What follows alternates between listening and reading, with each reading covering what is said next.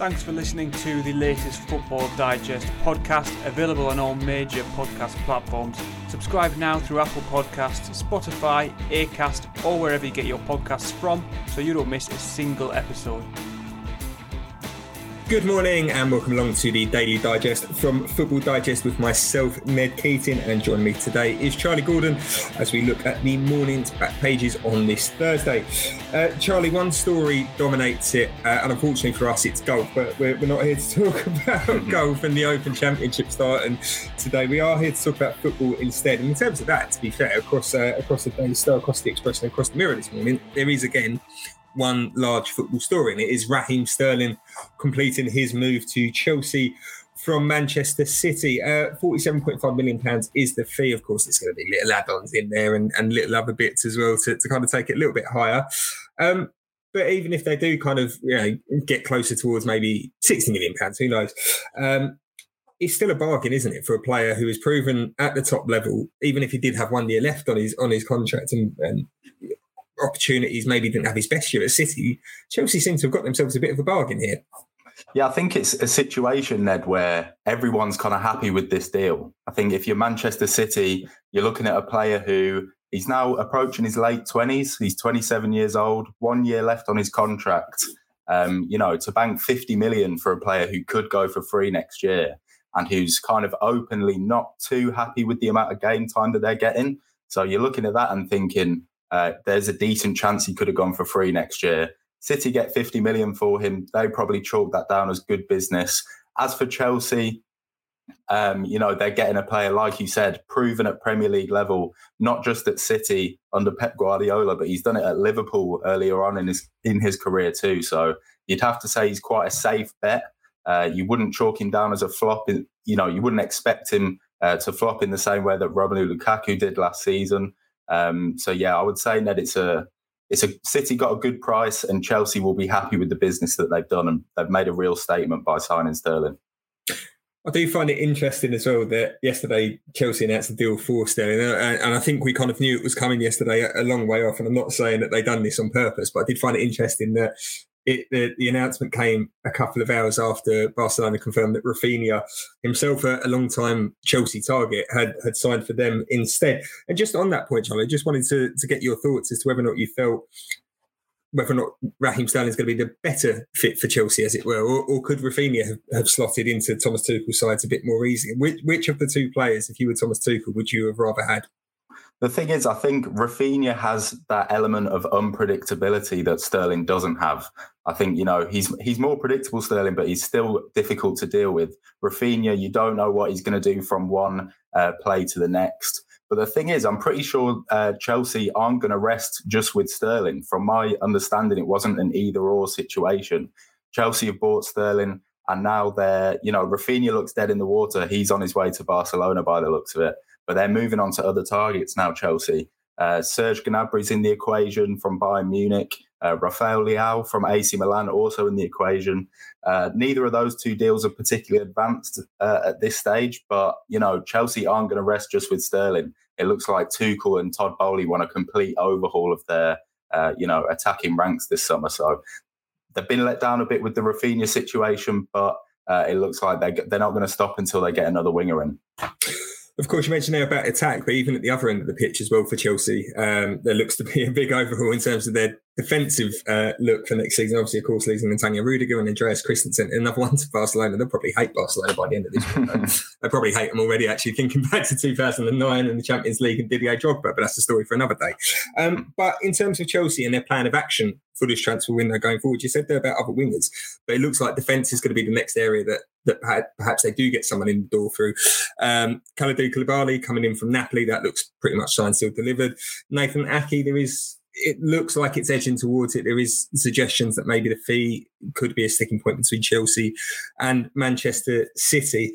But which of those two areas do you think is more important for them to strengthen next first? Is it defence and likely, obviously, with Koulibaly being probably the next one to join them? Or is it a case now that they've got Sterling, they can kind of put the attack on the back burner a little bit? Yeah, you'd think defence definitely takes priority now, and it looks like they're making good progress. You can forgive Chelsea fans probably for feeling a little bit stressed over the course of the summer so far, because they let go of Rudiger, let go of Christensen, both left for free at the end of June, and both, Rudiger was their star defender pretty much, and Christensen had an important squad role to play as well.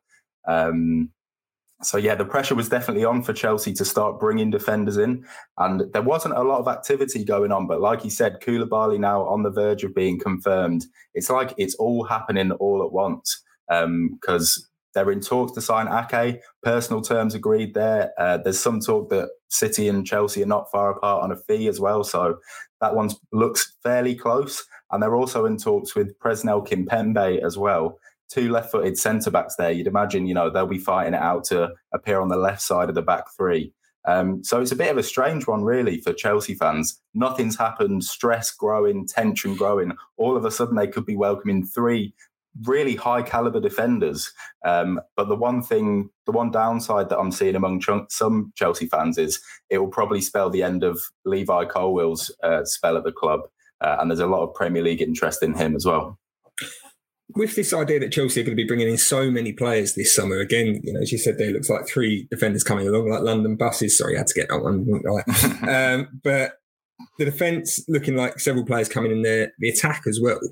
And they're doing this with pre-season already underway. The only issue that I can see there is, of course, it's about bedding them in and getting them used to one another. And in an ideal world, if you are going to have a busy summer, you want to do it almost at the start. Yes, it's good that Chelsea are finally whirring into life in this transfer window, but you do worry when we do get to the start of the Premier League season whether or not things will be clicking as much as they perhaps want them to. Yeah, it's definitely a period of transformation at Chelsea. Also the ownership transition, Abramovich out, Bowley in now. And not just with the new signings that they've brought in, there's a lot of returning loanees who are really going to be pushing for the first team. Levi Colwill, who I just mentioned, would have been one of them. He looks like he could go now. A lot of speculation around Armando Broja, the striker as well. The same with Conor Gallagher. He's expected to be pushing for minutes. So those three will kind of be, it's a cliche, but they'll be like new signings as well. So there's a lot of change for Thomas Tuchel to deal with. That's why, I would understand some people being a little bit apprehensive about Chelsea's chances of maybe closing the gap on Liverpool and Man City this season. But you never know. It could all click instantly and then they're in business. Returning to Sterling now himself and in terms of what he brings to the squad as well, obviously we know that he's attacking talents, but the mentality that he's going to bring to this team as well. A serial winner with Manchester City, trophy cabinet's probably larger than many Premier League clubs, and unfortunately as a Tottenham fan that includes ourselves. But what he brings is going to be that winning mentality, is it? You look at this Chelsea squad at the minute, and in terms of the players that they've got, probably aside from maybe Thiago Silva, and there's one or two others that have won other trophies in there as well. But the majority of the squad, the only trophy that they've got in the cabinet is one, and it's the Champions League. To have someone like Sterling, who obviously hasn't won the Champions League yet with Man City, we know that was the one that they were kind of holding out for. But in terms of he knows when it gets to May and what it takes to get over the line in a Premier League season, in cup finals. He won so many under Pep Guardiola. He's going to bring that added nous and experience to this squad as well. Yeah, definitely. And it's not just about him, having plenty of trophies in the cabinet. Sterling's been under big pressure since he was a teenager. He's had big things expected of him since he was a youngster with Liverpool. And he's always risen to the challenge, really. And at this stage of his career, he's kind of got something to prove as well, because obviously, City weren't prepared to guarantee him that he'll be a nailed-on starter every single week. So he's really going to Chelsea now, trying to show what he can do if he's the main man, maybe the cornerstone of their front three. Sterling, he's not afraid of pressure, and he's stood up to it before and he's performed well. And this is a situation where he's got a point to prove. So it should be interesting to see how it pans out. And Charlie, just on Manchester City and their transfer window so far, obviously they've brought in Julian Alvarez, Erling Haaland, but they've still got to adapt to the Premier League and adapt to a new team as well. And there's been all this talk about, from managers at least, about how this season's going to be weird. We've had other people on this show previously talk about how it's the running is almost from August 5th when the Premier League gets underway, that there is no idea of a running, that the season's going to be so brutal and so compact because of the World Cup in the middle of it, that there is going to be no let-up. And so that squad depth needs to be that little bit more stronger this year. And on that point, is it a surprise to you that Manchester City were happy to allow both Gabriel Jesus and Raheem Sterling to leave in the same window. Obviously, they still have a lot of attacking talent. We're talking Jack Grealish, we're talking Phil Foden, Riyad Mahrez, Bernardo Silva can play there. Obviously, Julian Alvarez and Erling Haaland through the middle, maybe Alvarez off the wing as well.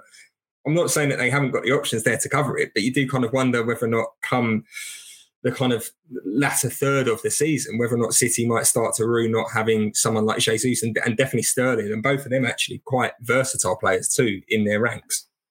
Yeah, this is where City's transfer policy is really going to come under scrutiny, because they tend not to stand in a player's way if they get the right price for them. That's happened for Gabriel Jesus and Sterling this summer. They got a good price for both of them with 1 year left on their contracts. They weren't, nailed on guaranteed starters at the Etihad, so it felt kind of like the right thing to do to let them go. Like you said, it's a bit of a risk because it's 2 in, 2 out.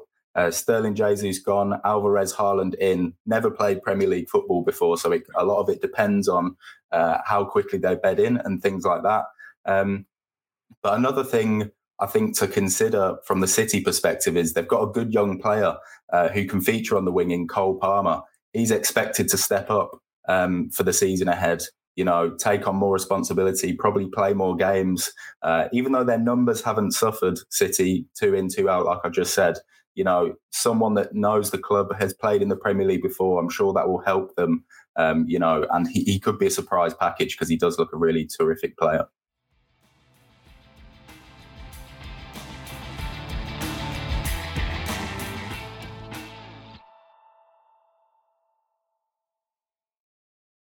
Switching now from the blue half of Manchester to the red, the other story that's been on the back pages this morning is Manchester United and their pursuit of Lisandro Martinez. Obviously, someone that Erik ten Hag knows very well, Charlie, from his days at Ajax, having coached him there. But is defence an area that Man United should be looking at strengthening? They've already brought in Tyrell Malacia. It looks like Martinez is going to be the next one through the door. Is that the area that is of most concern to Man United ahead of the new season? Yeah, based on last season's performances, you would have to say yes. There were some really wayward defensive displays last season, and they ended up conceding more goals than Burnley, who got relegated. So you definitely, if you're Ten Hag, it's like a tap-in. You know exactly what you should be focusing on when you get into the job. Strengthening in defence, it does present him with something of an awkward situation, though, in my opinion. Lisandro Martinez probably going to be brought in as a centre-back. So you're thinking then he's probably going to partner Varane at the back. Where does that leave Harry Maguire? I'm sure that's a question that is on everyone's minds. Ten Hag has come out in the last few days and backed him to remain as captain, even though there's a lot of people suggesting that the armband should change hands. So I think they do need to strengthen in defence, and even though bringing in a player like Martinez is something that's going to benefit Ten Hag and United, it does pose some significant questions with the Maguire situation and how Ten Hag is going to select his team throughout the season. In terms of Martinez, and obviously having worked with Ten Hag as well in the position that he's going to play, we expect him to be centre-half. Normally you speak about that being kind of part of the spine of the team, going through the middle of it. So is this a sign then that Ten Hag is looking for players that he can trust in that kind of middle, in that important part of the pitch that equally he knows that will put in performances week in, week out, but also the style of play that he's looking to try to bring to Manchester United as well? Yeah, there's a common theme running through Ten Hag's transfer business this summer, and it's not difficult to spot. He's going for Ajax players that used to play for Ajax, or emerging talents in Dutch football. It's clear that the United board are putting a lot of trust in him to go after players that he's familiar with. Players that, like you say, they're familiar with his style of play and things like that.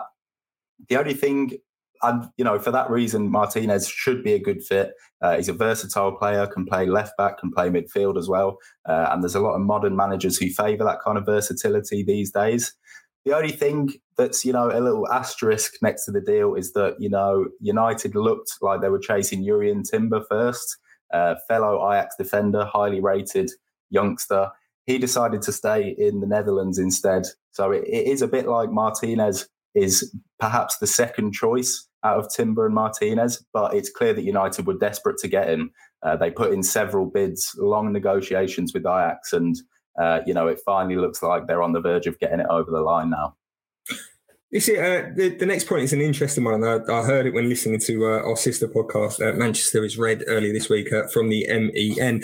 And on there, Samuel Luckhurst, who covers Man United for the MEN, was talking about Martinez and his height. And it's not something that, as a Spurs fan, I'd looked into much, if I'm being honest with you. But I did have a check of it just after that. And he's 5'9". Now, I'm not being funny, but... That should raise all kind of question marks about a centre half. Like, I know, obviously, Fabio Cannavaro used to have a step ladder when he jumped in the air. You know, he was so good at jumping and he was great aerially. But that should have alarm bells ringing, for me at least, as an uncultured swine who doesn't know too much about Martinez. But especially coming into the Premier League, it's not as aerial as it was previously. I'll admit that.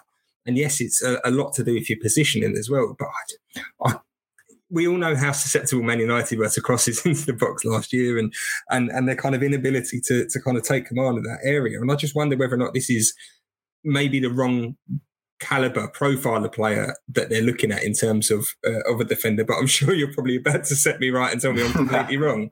Well, no, I think you're right to an extent. Like, it becomes important probably for Martinez to get a few confidence building games under his belt. You know, if he plays his first 3 or 4 matches for United and he's getting exploited physically by Premier League strikers, it's, you know, it could have like a downhill effect from there, because strikers will just keep targeting him because he's, like you say, he's 5'9". He's not got the physicality of some of the other, maybe like a standard sized Premier League defender. One thing going for him is, you know, if he's partnered with Maguire or Varane, they're both very tall, both really good in the air. But obviously, you know, if a striker is targeting Martinez, then that's a different matter. But even though he is so short, like, there are exceptions to the rule. We've got Cresswell at West Ham, 5'7". Didn't realise he was that short, but he plays in a back three. Same with Azpilicueta, really accomplished centre-back, 5'10". And it is kind of about how you use that height, because Thiago Silva's actually under 6 foot as well. And you wouldn't really guess that from the way he plays. Really puts himself about, physical. Like, you never see him get taken advantage of, and he's only 5'11". So Ten Hag clearly believes in Martinez. He believes he's a good fit. But yeah, the one thing I would say is confidence building streak is important early doors, given his height. And of course, not to forget as well, maybe he wasn't in the Premier League, but another Argentinian who played defensive midfield, Javier Mascherano, wasn't exactly the tallest man in the world either. Just a final point though, Charlie, before we go on Manchester United. Malacia's already come in. Martinez looks to be on his way. Is now the next target for Erik ten Hag to get rid of a bit of the deadwood? Obviously, there was a few players that left already because their contracts ran out. Jesse Lingard, Juan Mata, Paul Pogba.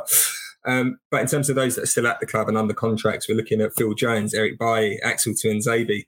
And it looks like perhaps if this deal gets completed for Martinez, then they'll be the ones heading out the exit door at Old Trafford. Yeah, I don't think it's a case of United are only now moving on to clearing out the deadwood. I think they've probably been open to offers throughout the whole summer. Players like Phil Jones and Eric Bailly, but there's obvious stumbling blocks with both players because they're both on big money. Phil Jones, from what I saw recently, is still on about £100,000 a week. He signed a long-term contract, obviously, that's still going on. And given that both Bailly and Jones have barely played any football in the last few seasons, there'd just be a massive financial gamble for any club to take. So it's kind of understandable why no teams are really knocking on their door too much to look at signing those pair. Axel Tuanzebe, his stock has fallen a little bit last season. He went on 2 loans to Aston Villa and then Napoli. Didn't really succeed in either of them. But I agree with you. It's definitely going to be on Ten Hag's priority list between now and the end of the summer, is shifting some of those players, getting them off the wage bill. And it could be a case as the deadline, draws closer, United might have to find compromises, things like subsidising wages, accepting lower transfer fees and things like that. Charlie, thanks so much for joining us this morning. We'll leave it there for now, but appreciate your time as always. Of course, you can keep up to date with all the latest from the transfer window across the Mirror, across the Star and across the Express, as well as all of Reach's regional titles. But for now, it's goodbye.